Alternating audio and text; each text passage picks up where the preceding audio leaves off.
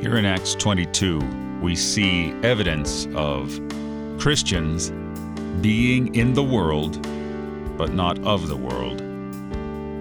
St. Paul has been arrested by the tribune. The centurion is about to stretch him on the rack and whip him when he says, "Are you going to whip a Roman citizen?"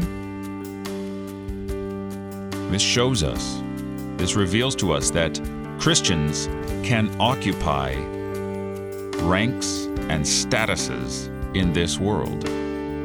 Sometimes they don't often, sometimes they overwhelmingly do.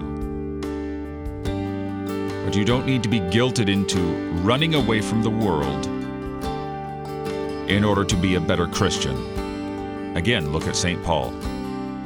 He's a Roman citizen and he's a Jew. He's got the best of both worlds. He's got political clout and privileges, and he's got religious unity with the law. And the Lord Jesus takes St. Paul as his chosen instrument.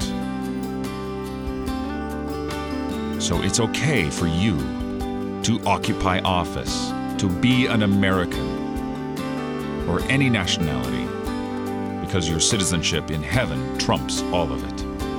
You're listening to Oratio, part of your morning drive for the soul, here on Worldwide KFUO. Christ for you, anytime, anywhere.